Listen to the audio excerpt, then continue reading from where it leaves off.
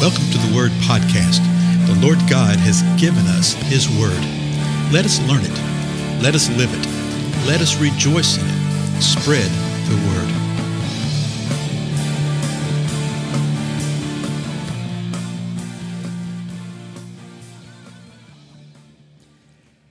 Blessings, everybody. This is Dale. Thank you so much for joining with me today on the Word Podcast. We're continuing through the Gospel of Matthew. We're up to the 24th chapter, which honestly, folks, is chapter 24, 25. Some of the most exciting portions of the Scripture, particularly for those of us today. There is so much to be seen here, so much to be understood. There's actually debate over how some of this is to be interpreted, and I understand that. And as we go through it, we'll talk a little bit about this and that. We won't get dogmatic and beat people over the head or anything like that. But we will see some truths here about some things, I think.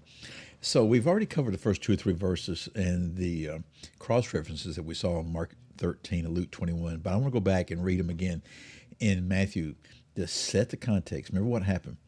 Verse 1 says this in Matthew 24. Jesus came out from the temple and was going away when his disciples came up to point out the temple buildings to him. Now remember what had just occurred in that temple is where Jesus says, "Woe to you, scribes, Pharisees, you hypocrites." And he says, "You're not going to see me again until you say, 'Blessed is he who comes in the name of the Lord.'" Then he turns around and walks out of the temple. The disciples come up. What do? The same thing we do, folks. They try to lighten the moment, I think. "Hey, Master, look here. Look, the temple looks great, doesn't it?" In Mark it says, "Teacher, how wonderful the stones are. And these buildings are just beautiful." They're pointing out the votive gifts that were being given. Well, Jesus was having nothing to do with it. Verse 2 of Matthew 24, Jesus said to them, "Do you not see all these things?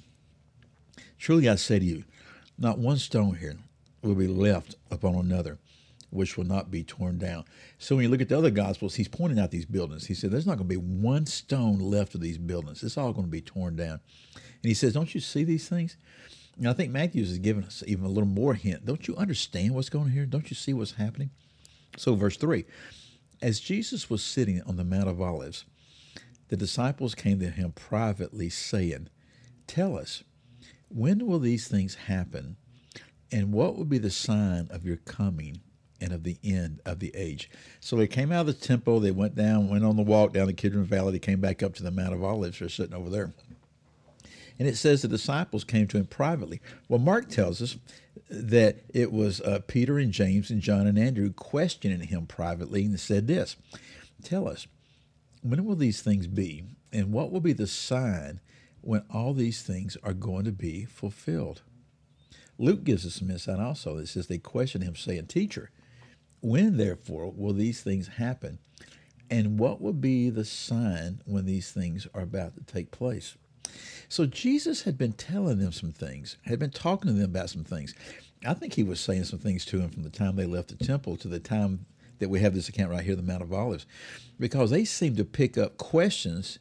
Well, they state questions that seem to come out of a conversation. Let me put it that way. Okay? Just look how they say it in Matthew. "Tell us, when will these things happen?" Well, what things? Okay, is it the fact that he had told them that there's not going to be one stone left, upon another? Yeah, with no doubt. Okay, do you not see all these things? Well, what things? Tell us when these things, the stone, the temple being torn down. Okay, I can accept that. Tell us when these things will happen. And what will be the sign of your coming and of the end of the age? Has Jesus said anything to them yet about there being a sign of his coming and of the end of the age? They'd been hearing him say, "I must go to Jerusalem. We're going to Jerusalem, going to Jerusalem. And you know what? I'm going to be killed there.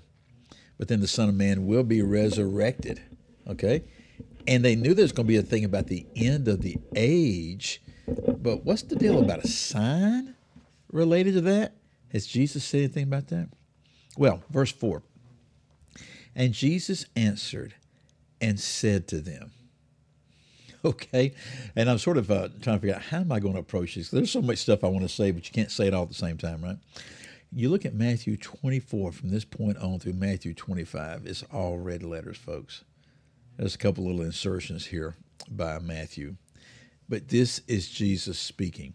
So what I want to do today is I just want to read verses 4 through verses 14. Hopefully I'll get to the end of it. Because what Jesus does right here is he sets the stage. He sets the table for us. He literally covers the balance of history from the time that they asked these two questions. And it's two questions. The second question has got two parts. From the time that they asked these questions into all eternity. So Jesus answered them and said, listen to this carefully. Don't worry, don't fret. We're going to go through each one line by line eventually. But right now we're going to get the big picture. Jesus said to them, see to it that no one misleads you. For many will come in my name, saying, I am the Christ, and will mislead many. You will be hearing of wars and rumors of wars. See that you are not frightened. For those things must take place, but that is not yet the end. For nation will rise against nation, and kingdom against kingdom. And in various places there will be famines and earthquakes. But all these things are merely the beginning of birth pangs.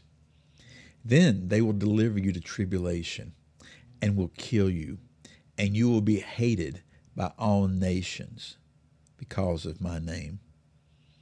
At that time, many will fall away and will betray one another and hate one another.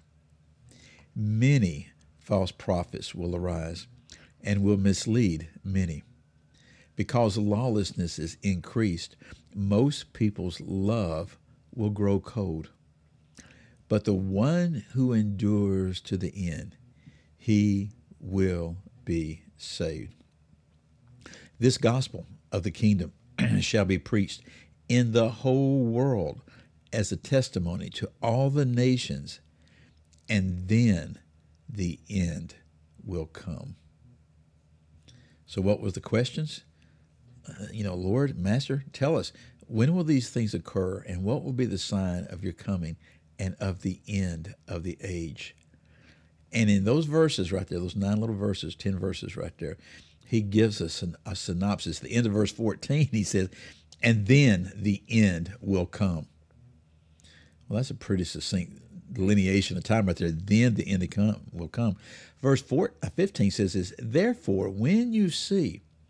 So what Jesus does is he explains everything from verse 4 through verse 14. Verse 15, he says, therefore. So in light of all this, he starts fleshing out a lot of the details of what was seen. Okay?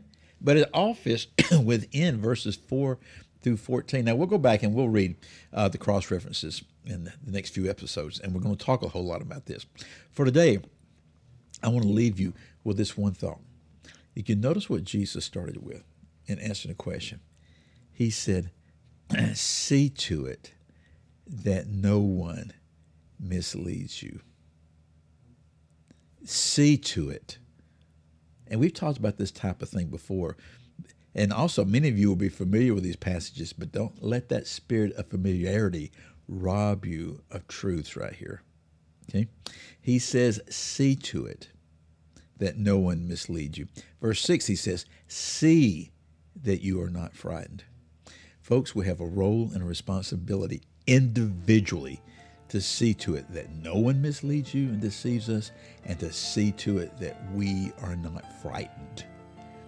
If you're functioning within fear, if you're filled with fear, then you're not seeing to it. How can you see to it? If you know the word of the Lord, you will not be frightened. Okay? We'll continue in the next episode. Again, I'm Dale. Thank you for your time, and I'll see you then.